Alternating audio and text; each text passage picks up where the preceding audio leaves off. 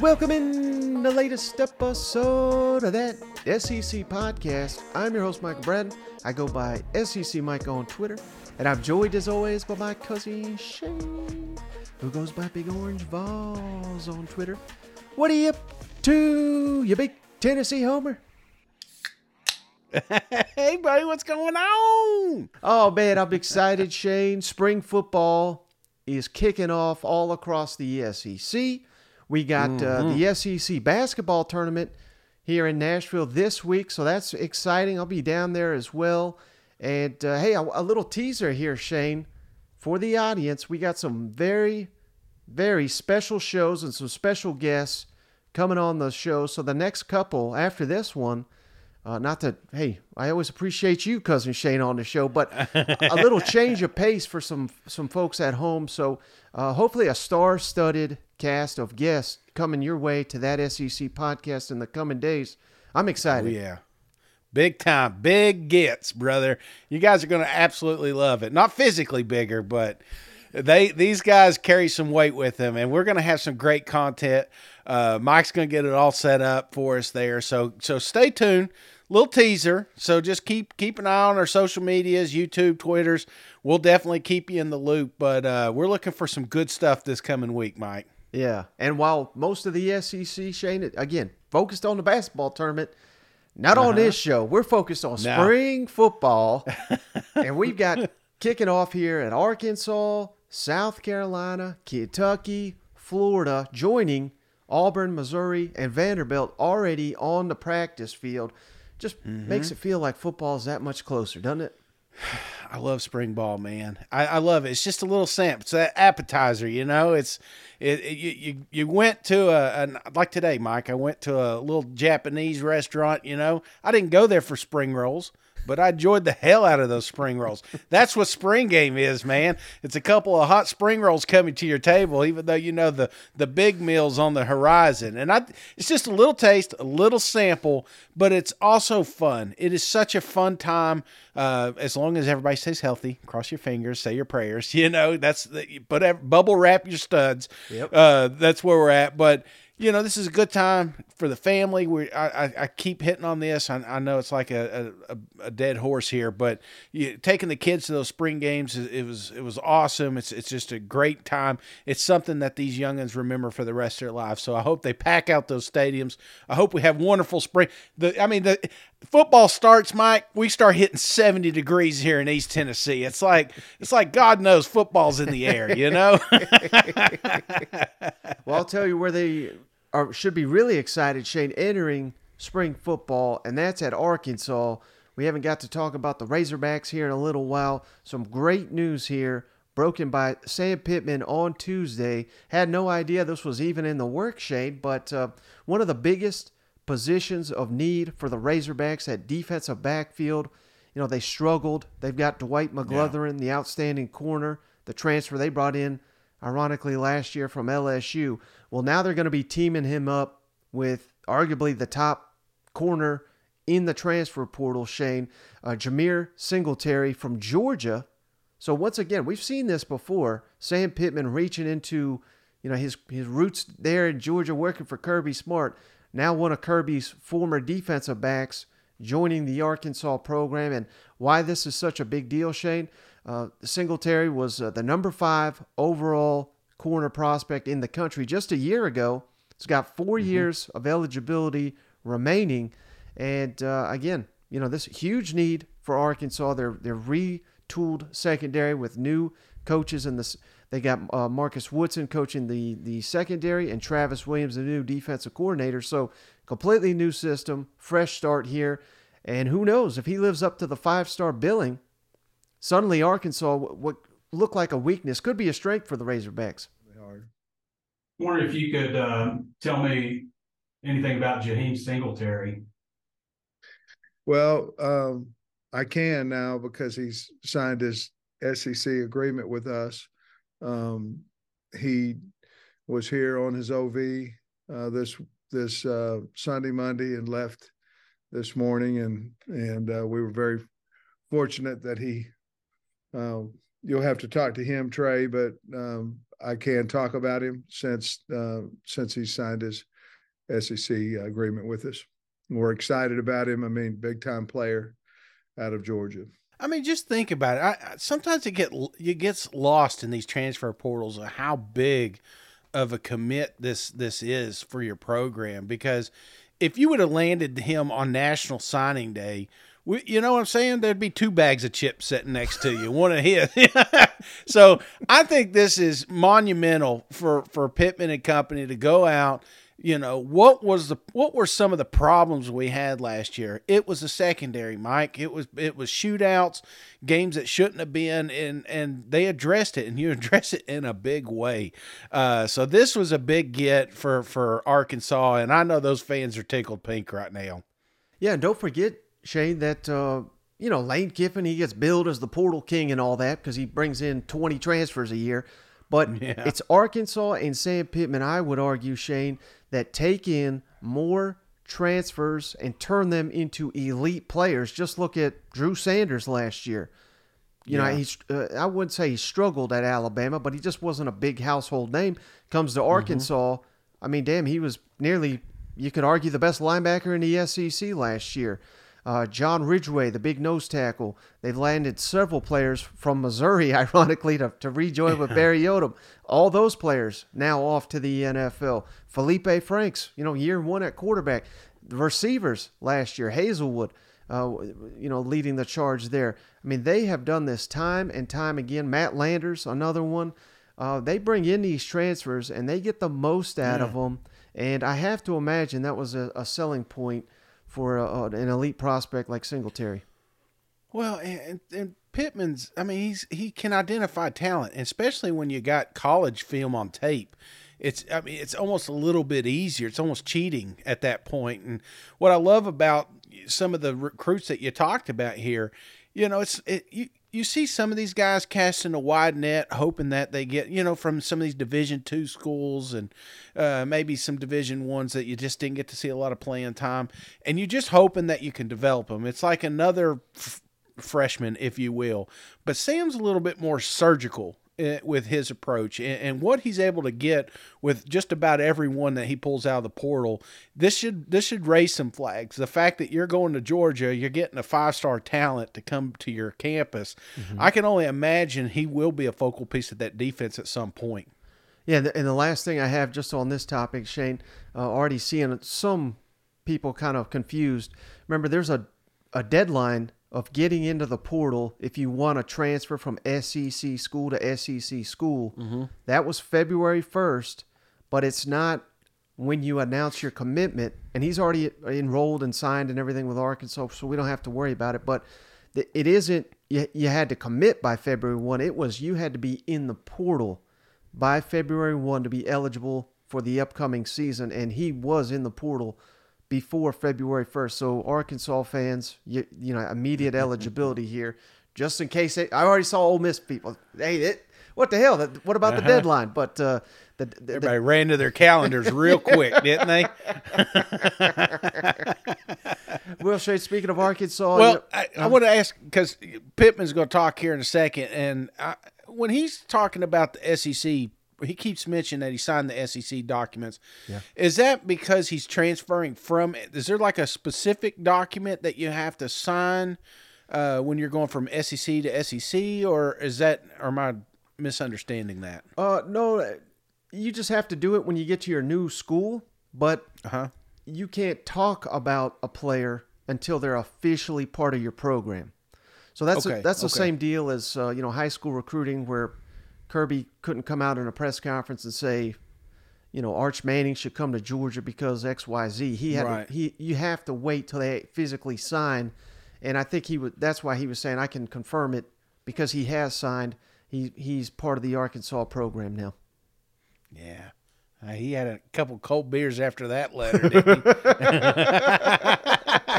Yes, sir. Well, we got a new offense here in Arkansas, of course, Shane. Dan Enos back as the offensive coordinator. Kendall Browse, get the hell out of here off to TCU, wherever you went.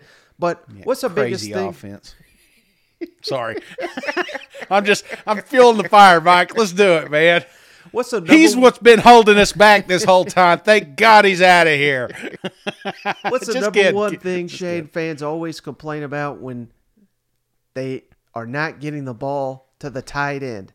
That I hear that. Hell, I've heard that for 10 years all across the SEC. Doesn't matter the offense or the scheme. Why aren't we using the tight end? Now we're bringing in a coordinator that does utilize the tight end, something that has been missing in a large extent in the Arkansas offense. Here's Sam Pittman on how Dan Enos plans to utilize tight ends. And also, we got some new receivers in here. This is the second offseason in a row. We're basically retooling the entire receiving core via transfers. Here's Sam Pittman on that.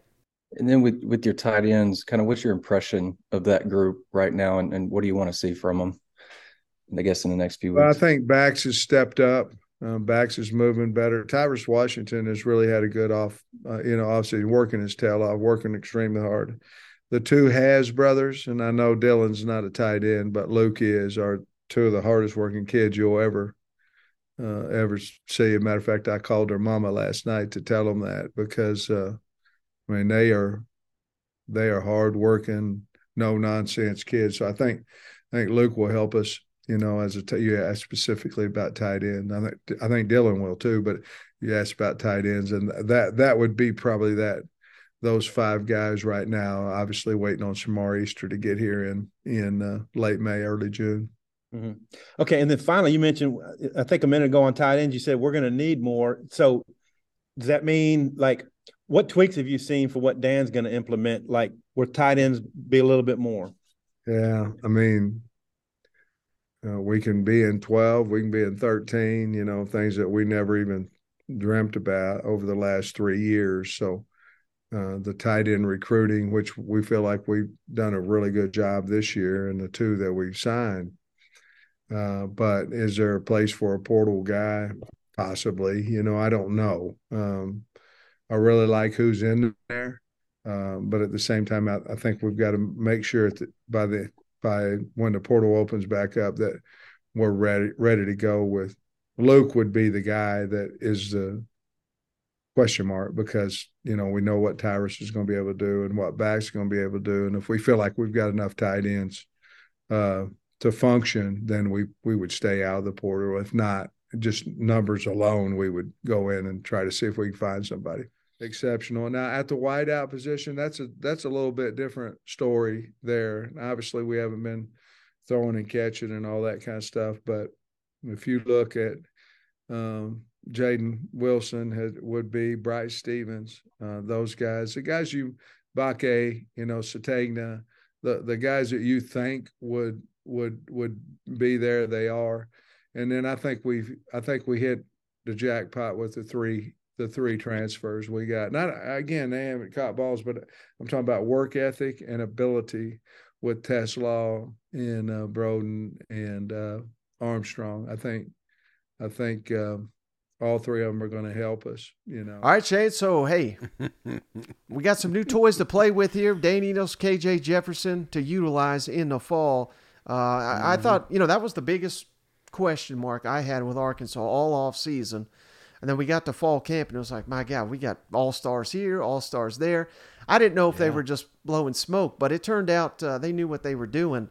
And just, based on that, I realized different players, different scheme. But it gives me confidence that this coaching staff will get these guys up to speed in a hurry. Oh yeah, man. They're and I always find it funny when these coaches say, I haven't seen them throw the ball. I'm like, bullshit. You got cameras all over that place. You know what I'm saying?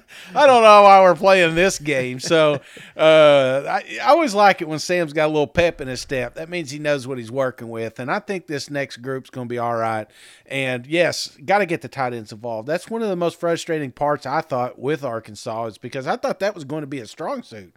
Yeah. And not that it wasn't. There was talent, and unfortunately, we're going to talk about him in South Carolina here in a minute. But Arkansas it kind of felt like they shit the bed with the tight end role. And I'd like to get back to that because that is a big part of college football these days. Look at your national champs, man. Yep. Arguably the best tight end in the country. So you got to use that position, utilize it. It's not just another blocker, man. Right. And going back to what you said there, Shane, I remember just the other day we played clips from old Eli Drinkowitz, and they were asking about his transfer quarterback.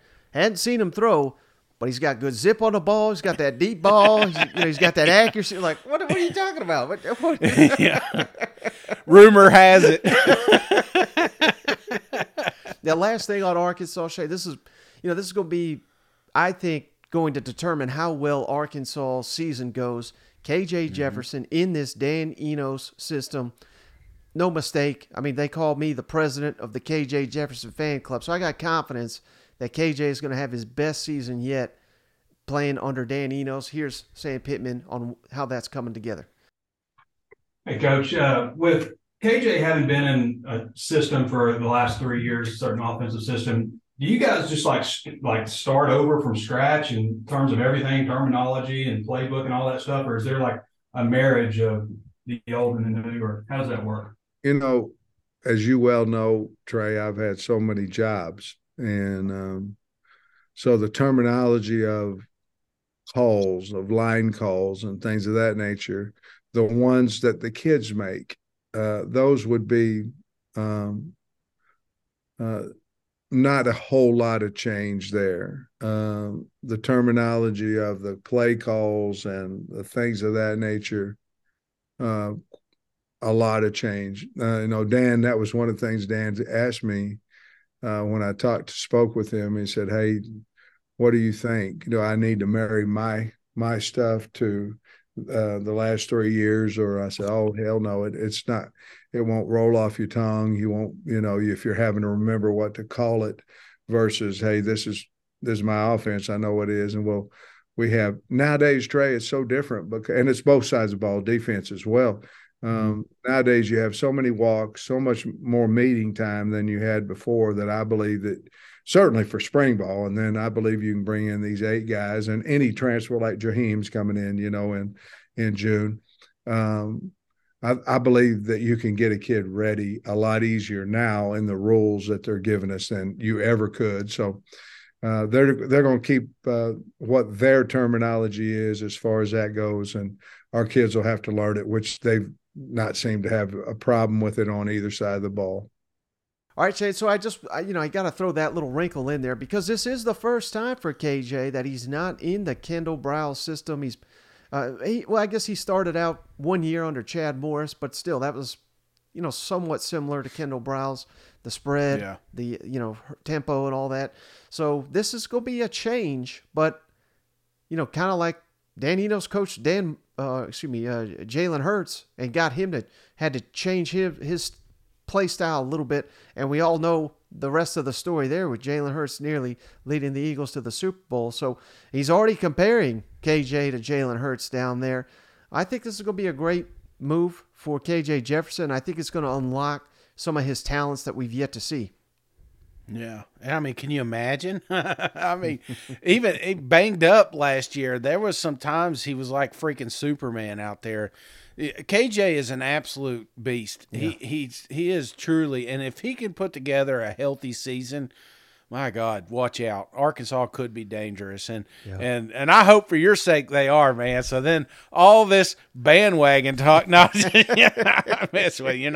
You were there before everybody else, but I want to see Arkansas shine, and that starts with KJ, and it starts with that offense, catering it to what he's good at. So I think that's what we're going to see here.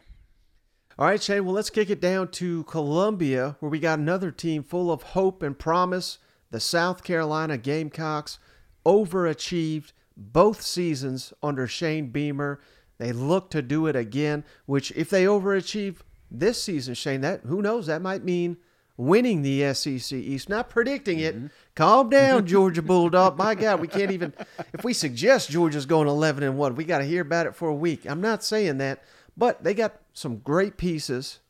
But the biggest question mark for me, I'm just going to continue to say it, so like a broken record here, but we just don't know what we got in offensive coordinator Dow Loggins till we see him coaching this team on the field, calling the plays. Has not done that in college. He's done it in the NFL. It's a little bit different animal, but not questioning the man, just saying that is an unknown.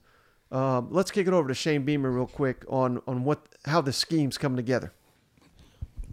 Shane, as Dowell has gotten in, have you and he, kind of come together on a consensus for what the playbook will look like? And are there certain things that you'll have to maybe table until the summer, like until you get past the second window of the transfer portal? Yeah, a little bit of both of all that. Certainly we've talked, as far as what we're going to look like going forward. You've obviously got to present an offense to the players in spring practice, what that is. And there's going to be some new things that we call things. There's going to be some things that are identical to what we called them last year. I mean, there's going to be elements that we want to carry over. There's going to be elements that either Dow wants to bring or that we've looked at as a staff and said we needed to be doing more of this or less of this, like any season as well. Certainly there will be some pieces, some players that we add to the mix after spring practice for sure. Incoming freshmen, obviously, and but the bulk of it, will be in. And again, it's why you go out there and practice. We have an idea of what it wants to look like. I was reading some quotes from this press conference. I saw where Trey Knox said we were going to be up tempo and go really, really fast all the time. That was news to me. So I'm glad Trey and Dow have discussed that. Dow and I haven't. But that's another story. But no, I mean, we went fast at times last year, but we want to see what best fits our personnel and what best fits us as a team, offense, defense, and special teams. But yes, we've had some conversations. And again, like I've said before, it's what can our players best execute? There's things that we did well last year that we want to continue, and there's some things that as we sit there and try and make this offense the best it can be for us that we want to do differently, whether it be terminology or how we call plays, overall operation, things like that we can improve on.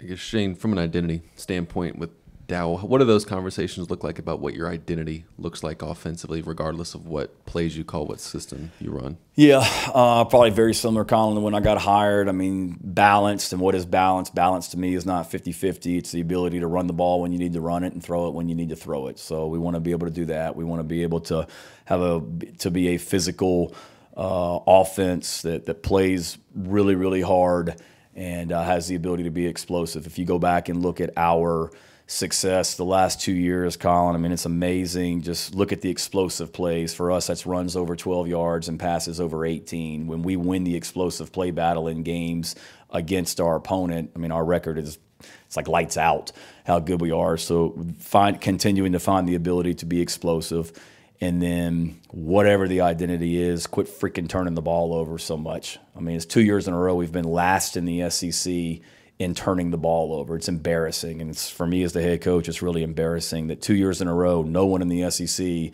has thrown more interceptions and fumbled the ball given the ball to the other team more than we have. So obviously we haven't done a good enough job the last 2 years, starting with me, of coaching that. And 2 years in a row, we've been, I think in 2022, we led the SEC in takeaways. 2021, we led the SEC in takeaways. 2022, I think we were second in the SEC defensively in takeaways, and we only missed leading it by one turnover, I believe. So we've been dynamic on defense. Let's continue to do that. But then offensively, we got to quit turning the ball over so much. So to me, that's an identity. Quit giving the ball to the other team. Run it when you need to run it. Throw it when you need to throw it. And let's continue to find ways to be explosive. All right, Shane. So, I mean, this is something, you can't overlook. Building that identity, whether it's offense or defense, that's something that, you can take for granted. But if your team doesn't have it, it's pretty apparent on the field in the SEC. What's your level of, maybe not concern, but just intrigue that, that this is being built and how quickly they can develop it in South Carolina under Dow Loggins? Yeah, I think the whole Loggins thing, you're either in two camps, Mike. Either that Beamer couldn't get anybody else, so we got Loggins, or Beamer truly saw something in there and brought something to this program that will amplify what they were doing. And I think that's the key, Mike. If you're in that camp, he brings up that we want to be a balanced offense. We want to run when we want to run. We want to pass when we want to pass. Well, you remember the start of the season, that was the biggest problem, is that they couldn't run when they needed to run, and when they threw, everybody knew where the ball was going. So I think that got corrected later in the season, and he wants a guy that will continue that path. And I just think the verbiage here, if you just listen to what Coach is saying, man, he's like, hey, we're going to take pieces of what he wants to do. He's going to take pieces of what's been working here. We're going to see what's going around in the league, and we're going to implement that as well. So they're going to be kind of like chameleons, man. And I think that's a good thing. You don't have to be freaking Josh Heupel and create a new style of offense here. You just got to take the pieces that you have on that team, get the most out of them. And I think that's the approach they're going with here. So I don't think that this is a splashy hire, but I think that it's going to be more of a team effort. Yeah, and, at the end of the day, Shane, I mean, whether you were the first choice or not, hell, I don't know if Shane Beamer was the first choice. Right. Going back to Sam Pittman, I sure as hell know he was not the first choice at Arkansas. You just referenced Josh Heupel. He wasn't the first choice at Tennessee. You know what? I just named 3 coaches that have been very successful in a short period of time. So it's not necessarily about that. It's about fit. It's about culture. And hell, Loggins had a number of, I don't know if he got any offers or anything, but he was getting interviewed by a number of SEC coaches. So this is a very well-respected guy, and he's already proven to be an elite recruiter, which has half the battle at a school like South Carolina. You have to be a good recruiter to succeed in a job like that. So I'm just fascinated to see how this all plays out. And again, man, if you look at that early season slate, Shane, North Carolina on the neutral field, at Georgia, which is, I think, the 3rd week of the season, Mississippi State at home, you can't sleep on them, and then at Tennessee. That's your first 4 or 5 games there. So this has got to be coming together quickly. Otherwise, all this hope is going to die pretty quickly. You know what? Well, to be fair, Mike, I wasn't your first choice, So. But we pieced this damn thing together, didn't we? We're making this relationship work. So I think you just really never know what you have until you have a chance to prove it. And Loggins is going to get that opportunity. And if it takes off, we can sit back and talk about how Beamer's just a coaching mastermind, not only with talent on the field, but putting together a staff that has really shined at the SEC level. Or if we're Camp 1 and we have we trip out of the gate and we have a tough start and 3 or 4 losses, I think we turn around and say, yeah, see, I knew Loggins wasn't going to be the guy. So there's a lot of pressure. We talked earlier this season about some of the highest pressure jobs, and this is why I've got Loggins up there, because I think there's going to be a lot of eyeballs on Columbia. South Carolina is not sneaking into this season, with the way they went out last year, hitting and screaming and yelling, Everybody knows that South Carolina's got a lot of talent coming back, and the expectations are a lot higher in Columbia. Right. And last thing on the Gamecock, Shane, I just thought, the South Carolina fans would appreciate this. They probably would have won the bowl game had they had a damn healthy tight end. They were down to 1 tight end. He got banged up. They were dominating that football game before Nate got hurt. Nate Atkins got hurt. Now, according to Beamer, with these transfers, Trey Knox from Arkansas, Nick Elksis from Florida, among others, we got too many tight ends now, which you'd rather have too many than not enough. Let's kick it over one last time to Shane Beamer. Trey Knox was in here earlier saying he thinks he has a little bit of Jaheim Bell in him. He feels like he's already a leader in that tight end room. What have you seen from him, and how is he kind of going to be an asset to this team already, just as a weapon in that passing game? Yeah, he's an athletic guy. I mean, he's impressive. That tight end group's really impressive, period. And we've got so much more depth in that room and different skill sets. We got guys, that are your true, more conventional tight ends, if you will, and not that we didn't have it last year, we just got more of them.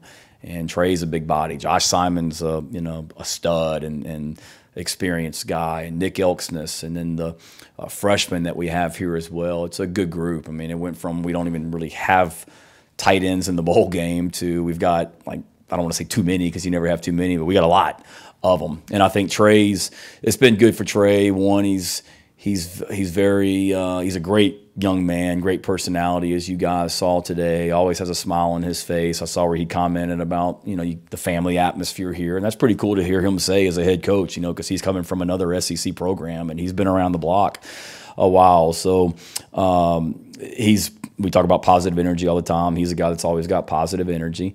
And he's an athletic guy that I think is working really, really hard in the weight room, on special teams, on offense. And I think it's been a good transition for him. We're not necessarily taking everything that they did at Arkansas and saying all of a sudden this is our offense at Carolina, but there is some carryover in certain elements of what we're doing offensively, where from a learning standpoint, I think that's been a little bit easier for Trey, and he can help those other tight ends as well because he's got some experience and maybe what Dowell's calling and things like that has carried over from Arkansas. Well, they call it tight end U over there, so you got to have tight ends. You got to keep putting them in the league if you're going to wear that trophy.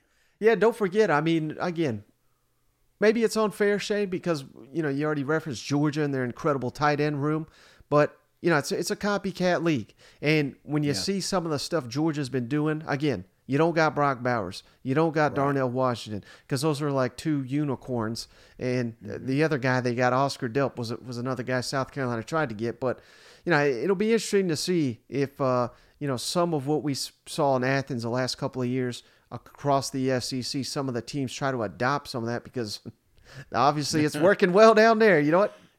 Yeah, and it kind of blows my mind we don't see it more because everything you see in the SEC usually comes from the NFL, and that's a huge part, man. Yeah. Tight end play in the NFL, they usually got, and it's not just one guy anymore.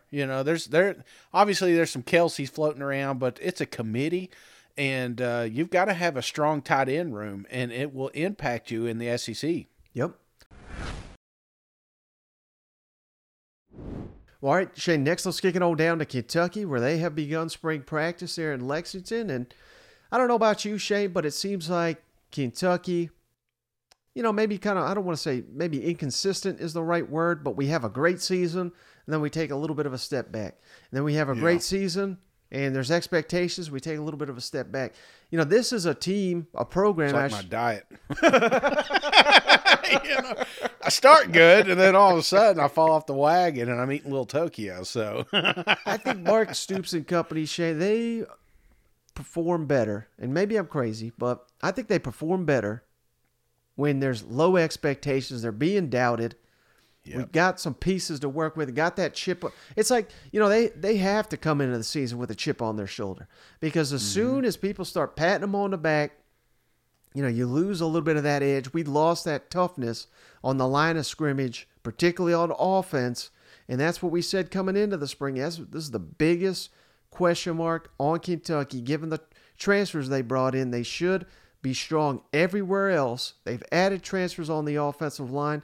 Mark Stoops asked, what's the biggest area of concern? Without hesitation, is that offensive line. Is there a group where you're maybe not concerned, might not be the right word, but curious about what you've got coming back or coming in? Probably quite a few. You just want to make sure you're improving, growing. I think it's fair to say that I've addressed it. You've written about it, probably talked about it. That we need to improve in certain spots in the offensive line. I think we've addressed that issue.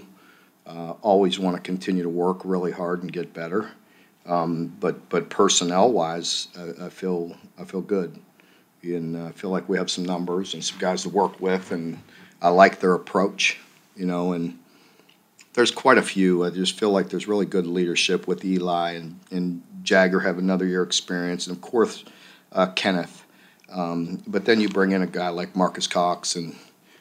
He's so big and athletic and really good person, good leader, and just the way he goes about his business, the way he goes through walkthroughs, the way he goes through meetings. I mean, he's just a very mature young man and works really hard. And by the way, he looks very athletic out there. So that's a good thing.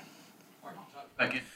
Yeah, he said, I know y'all talked about it. I know that SEC podcast brought it up a few times, so I went out and addressed the problem. So he knows what we're saying. Well, if they do, Shane, I mean, legitimately, I mean, Kentucky could be one of the biggest surprises in the SEC if they shore that up. If Devin Leary, we'll get to him in a second, if he's healthy, if he reverts to how he was his junior season, I mean, we're already seeing these lists, Shane. We had SEC StatCat on, a week or so ago. He says Devin Leary's number 3 quarterback in the SEC. So I didn't know that he was that highly regarded. I knew, he was the number 1 quarterback in the portal, but we got all these pieces. We got Liam Cohen back. If they can flip that switch, there's no reason Kentucky, after a disappointing season, can't flip that switch and have another 10-win or better season, don't you think? Yeah, absolutely, man. I mean, last year was so frustrating for Kentucky, and rightfully so, man. And a lot of that was because of the O-line. Yeah. There was just not enough push when you wanted to run the ball, and there was not enough protection when Will needed to back up and throw the ball, and your quarterback barely survived the whole season. Hell, he didn't really survive the whole season, and I think looking back on it, that was somebody dropped the ball, man. Recruiting, training, film study, something went wrong there, and I think that's getting addressed because whenever I think of Kentucky football, man, I think about trench warfare. I think about some big uglies pushing the ball, and when they need to get 3 or 4 yards, finding it. That's what we missed last season, and I think if they had a good, and I don't want to live in the past, Mike, you know what I'm saying? It's hard not to, but looking forward, I think they get back to their roots here, and that's the first thing he talks about. Right. Well, let me ask you this, Shane. So Mark Stoops also talks about, their transfer quarterback, Devin Leary from NC State. They've got an incredibly strong foundation there. I believe this is year 12, maybe I think year 12 under Mark Stoops. I mean, he's been there forever. Is looking for your quarterback's got to be a leader. Otherwise, he's just not an effective quarterback. Is it easier to come into a program that's established, that has leadership, and kind of, you can't force it. It's got to come naturally. Do you think it's easier to do that, or is it easier to come into a program that is in rebuild mode and disarray and is lacking any kind of leadership and being a leader? Because I think that's the biggest challenge for Devin Leary this offseason leading up to the year is to emerge as a leader on this Kentucky team. Yeah, that's a tough one, man, because obviously even work, you don't want to start a job with a company that doesn't have some sort of structure in place. You don't want to be the one that brings that in. So to answer your question, I think an established program is what I want to come into, and maybe one of the reasons he chose Kentucky. Say what you want, they're going to have early, if not the first quarterback selected in the draft, he's definitely a first rounder. So I think that's the trend that Kentucky can say, hey, look at these guys that have transferred in and went on to play in the NFL. This is a stepping stone to the league, if you're not going to places like Georgia or Alabama. And if they can turn around and do this with Leary, I mean, buddy, you're starting something bigger in Kentucky. You're the place to go to rehab and get to the league if you're at a program that's struggling. Right. And I mean, he had every opportunity, Shane. Right before he signed with Kentucky, he went down there, met with Hugh Freeze at Auburn, which, for Hugh Freeze, a strong track record of developing quarterbacks, but the decision was obviously Kentucky teaming up with Liam Cohen and his NFL experience back on the sidelines in Kentucky. Let's kick it over to Mark Stoops on getting his good buddy back. It's like The Hangover, the 3 best friends united again. You've seen Devin just being around the building, one practice, kind of take a leadership role. Devin is just waiting to lead, and what I mean by waiting is he's earning it and he's doing it respectfully. He can take over a room in 5 minutes, but he knows that it's about going out and proving it day in and day out and not forcing that. You've heard me talk about that before. I think it's very important to just be authentic, be who you are, but also lead and find your voice and at the right time in the right moment. And I think he is certainly, very, let's just put it this way, it'll be very easy for him to step into a full command type of position. He's that kind of guy. Mark, do you feel, in terms of Liam, his familiarity with the roster, that you're ahead of schedule with a coordinator change at this point?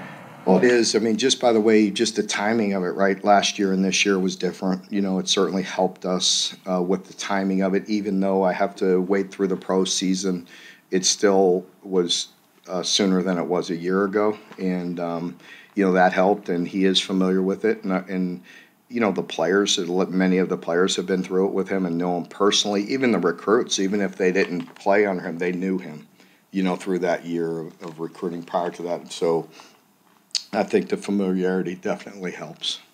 Mark, with Liam, is it like he never left, or do you see a little different? Yeah, a little both. It's a definite comfort level. I really, you know, enjoy that part of it. It's almost like he never left. Yeah, just like I said, he has that type of personality where he's always in the staff room. It's always open door. I mean, he's never in his office. I bet you didn't even unpack that thing yet. He sits in the staff room because guys are in there. They're always collaborating and talking and watching film. Players are in and out of there, and you know it's a good environment, and you know it's fun. I mean, Three best friends. Can we play that song? Is that going to get pulled from YouTube? We'll play it on the podcast version for sure. Okay. But, classic. We are back. We are back. We are getting Doug back. And we're the three best friends that anybody could have. We're the three best friends that anyone could have. We're the three best friends that anyone can have. And we'll never, ever, ever, ever, ever leave each other. We're the best three friends that anybody could have. I mean the three best friends that anybody could have. That's right, the three. Yeah, I mean, you've got to be excited if you're a Kentucky fan because of what the offense was under Liam Cohen. Right. The pieces are different, but there's tons of talent to work with. And hell, great point by Mark Stoops. I didn't even really think about it, but a lot of these guys were recruited by Liam Cohen. They just, you know, they didn't know he was going to be gone, but they've got to be extremely happy that he's back calling the shots on offense. Yeah, I mean, that's, again, Wildcat fan, you're like, damn, we missed our shot last year. But then what do they go out to do? They go get another first-round potential quarterback. They get, I think, one of the best running backs in the portal. And I think they just loaded up, and they're going to be – they may even be better than last year, man. Right. I mean, that's saying a lot. To lose all those pieces, and that's the way college football is now. You can just go into the cupboards and find you a few more ingredients and try again. So I think that's where we're at with Kentucky, and there's a buzz, man. There's already a buzz. You felt it at the end of the season because I've got a lot of Kentucky friends up there, you know. Oh, yeah. And the expectations are starting to rise again. So this should be an exciting season for sure. Well, again, going back to what we said, Shane, that is the reason you want to have continuity. Yeah, you know, these prospects know what they're getting from Mark Stoops and this coaching staff and this program. It's not a guesswork. I mean, we think Hugh Freeze will be great at Auburn, but we don't know. We know what we're getting in Mark Stoops, and that clearly is paying off on the recruiting trail and the transfer portal, and why there shouldn't be a rebuild in Kentucky. If anything else, like you said, they're going to be better despite losing some key pieces. Absolutely. All right, last but not least, Shane, let's kick it on down to Gainesville, where Florida, year 2 under Billy Napier. And man, what a wild tenure it has been. It's been an interesting offseason for Billy Napier, disappointing finish. And I just, you know, I don't want to go down back memory lane like you were saying, you know, let's leave the past in the past. But there was, you know, we were very close to having a ton of momentum at the end of year 1 and saying, man, we got this thing rolling. So we're not quite there. We had some disappointment, but there's no reason that they can't recapture that momentum. But again, you talk about Will Levis maybe going number 1. Now they're saying Anthony Richardson. They go number. I mean, all these SEC quarterbacks go number 1. I know. Bryce Young and all that, but you know, it's going to be interesting to see. Let's just assume that Anthony Richardson is a top 10 pick. You're trying to get better after losing a top 10 overall prospect. It's going to be tough. And we got a new defensive coordinator. We got a 4 or 5 on the offensive line.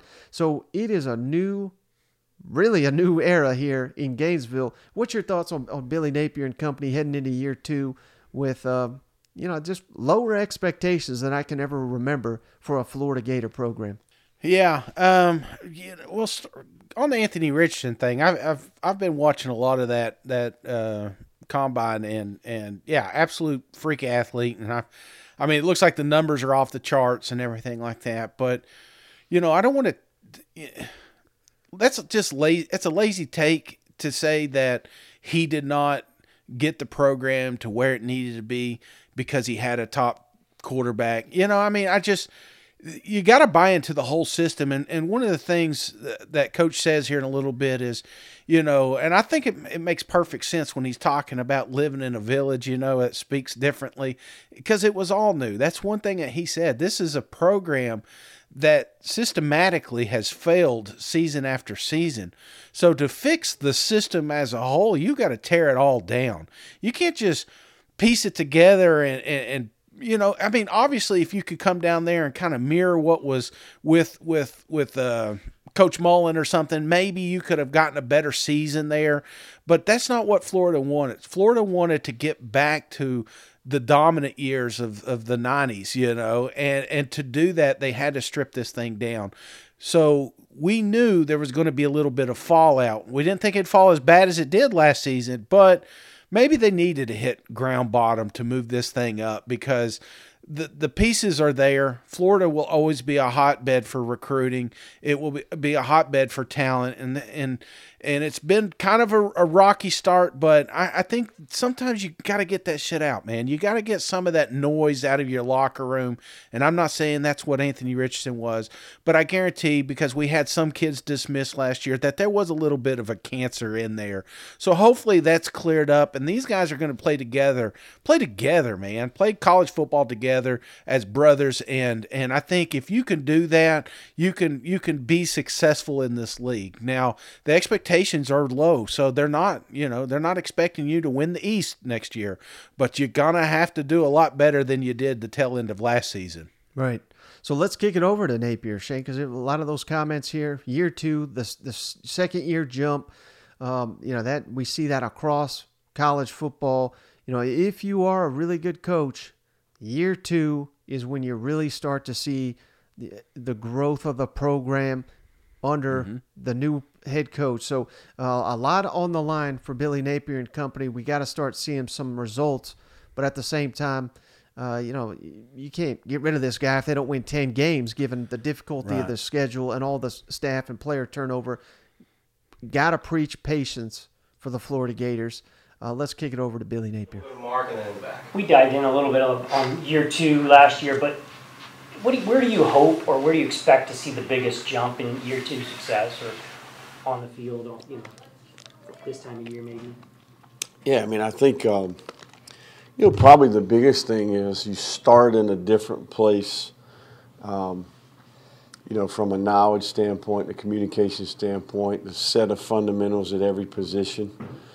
So you got a core group of veteran players that, they walk out here the first day you put the ball down, they don't blink, right? So not necessarily what to do, but now it's how to do it, why we do it that way. And I also think the players will benefit from all parts of the organization being in the second year. I'm going back looking at my notes from the previous year. I mean,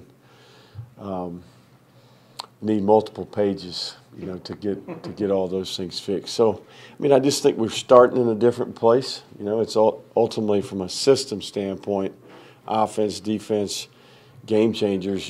It's like you moved to a country and learned a new language last year. Now you've been living in the country for a while, so you're a little more fluent, and I think all of a sudden you start to process a little bit quicker. You anticipate better. You play faster. You get more production. So we still have 27 brand new scholarship players out there, but overall, veterans and then a group of rookies that I think bring some things to the table. Another thing is, too, I mean, you have a new offensive line coming out here with this dynamic running game. So what's the timeline for this offensive line to gel and get ready for the season? Yeah, no, I mean, I think that's probably one of the things I'm most excited about. You know, line of scrimmage players, in particular, all the mid-year players, I think, make us better. And then we've got a good core group. You know, you think about offensively, Austin, Kingsley, Richard, or Richie. And then I think guys like Slaughter, who are in year 2, Herman's in year 2. And then here comes all the rookies, right? The freshmen and the transfers. So defensively kind of feel the same way. Good-looking group of portal players out there, 10 of them.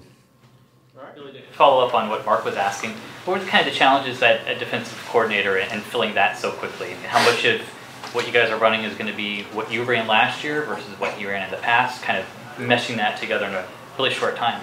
Yeah, no, I think we're in our tree of coaches, if that makes sense. You know, I think Austin is well respected out there. I think the opportunities that he had this offseason is a reflection of that. But Austin was with us in the past as a graduate assistant. He came back as a position coach, and then certainly for him to get an opportunity to coordinate defense for 2 years and really do a good job. You know, I think his reputation is good. So that one was a little simpler than the others. You know, I think it's going to allow us to, you know, he knows the verbiage, he understands the system, and certainly, you know, that network of people is pretty well respected there. You know, I think from that staff at Louisiana, I think we've got 4 defensive coordinators out there, you know, calling defense. So, you know, Austin has done a great job. He's hit the ground running, and so far so good. And maybe you know, a hire that you know, I've said it before, and I kind of stick with it, Shane, that will define how well Billy Napier's tenure goes in Gainesville is this new defensive coordinator, Austin Armstrong, who he's worked with at Louisiana. They hired him away from Alabama. He was at Alabama for 9 days, so we can't really quite call him a Nick Saban disciple, but he was at Southern Miss previously, 2 years as a defensive coordinator. They're pretty fired up to get him down there in Gainesville. Yeah. But what do you think? It's too bold of me saying, hey, I mean, this coordinator hire could determine Billy Napier's future, because we just can't have a disastrous defense again. Oh, Cujo's mad over here. Billy Napier just broke into your house. Make sure you're saying nice things about him. You know, boy, Mike, I hate to put it all on a coordinator. Yeah. But that's what Florida's going to have to do next year, especially when you look at the teams in their league. They're going to have to slow these teams down. You do that with good defense. Right. You do that with establishing the running game. We know the running game's going to be there. Florida Gators going to have one of the best running back rooms in the country, man. They're going to lean heavy on that, but you got to have a defense to back you up. You got to have a defense that's 3 and out, and they can control the clock. So a lot of pressure here, and yeah, I think that was one of the most important hires this offseason. So the spotlight will definitely be on Florida there. Billy especially, year 2, because this is St. Papal's college teams, man. You got coaches like Kelly coming in and winning the SEC West season 1, you know. Right. I know we want to be patient, but this is the SEC, man. We've got 14, about to have 16 teams, best teams in the country. You got to win now, and I don't think a 7-8 win season is going to be something that Florida fans are going to be happy with. So, a lot of pressure, a lot of pressure down there in Gainesville. Right, and remember, Shane, going into last season, there was a little stat I dug up. I can't remember it specifically, but I think it was 15-3 or 18-3, something like that. Billy Napier's record in one-score games. So, I mean, he's been outstanding in one-score games. It didn't translate fully year 1 there at Florida. He won a couple of those. He lost a couple as well. But he loves being in these tight ball games. It could because his coaching acumen, he's got confidence he can win them. But if you ain't got the defense, and you've got all kinds of questions at critical positions on offense, I mean, you ain't winning many one-score games with a bad defense. You know what I mean? They're basically going to be one on defense and running the ball. That's right. What Billy Napier wants. That's in his DNA. Yet, again, if the defense is god-awful like it was last year, I had all the confidence in the world in that Patrick Toney, yet God, he was awful. He was worse than they were under Todd Grantham. So a lot of pressure on Austin Armstrong. Yeah. I'm not sitting here saying he's got to come in here and we got to be the most dominant defense in the country, because that's not fair. But we have got to see an improvement. We've got to, the good news is what he does well, that's what the Gators need. Right. Tackles for loss, turnovers, a very, very, very aggressive, forcing offenses into mistakes, because that's what the Gators are going to need to do to be successful next season on the field. Absolutely. Because they're not going to be able to go toe-to-toe with all these teams that they play, especially in their division. So, no, defense is going to be absolutely crucial here. Depth, crucial here. And that's the big thing I'm keeping an eye on this spring is, who else is stepping up? Because it can't just be, hey, these are my best four up front. This is my best four out back. We've got to have loads and loads of talent, because at the end of the season, when we start having injuries and ailments and things like that, we've got to have somebody, but we can't have the drop-off that we saw sometimes last year with Florida, when they had to go to a third-string cornerback or defensive back. So I think that's big here too. Well, buddy, hey, that's all I got on this episode of the show. I think like you said, someone's breaking into my home here, so I'm going to jump off the line. But you got anything before we hop off? No. Just again, guys, if you made it this far, get on YouTube. Get on our YouTube. Hit subscribe. Give that a follow. You got social medias, get this out there. If we send out a show, if you could retweet us for us, that'd mean a lot. Yep. We do this show for free, me and Mike just hanging out. And we've got some really, really killer guests coming on later this week. You guys are going to want to see that. So have those notifications on so you don't miss it. Absolutely. We're closing in on 10,000 YouTube subscribers. Can't thank y'all enough for doing that. And as always, you do that, reach out to us at That SEC Podcast. Let us know you subscribe on YouTube. We'll send you a beer koozie free of charge. I mean, there ain't a better deal in podcasting than that. You know what? I always turn it on the TV like somebody's coming over. I'm sorry, I was watching something. It's like, it's just Shane and Mike on TV. Let me just turn that off. Sorry about that. Well, buddy, I appreciate you as always. I appreciate each and every one of you for hanging out. We'll catch you on the next one. All right. See you guys. Go Vols.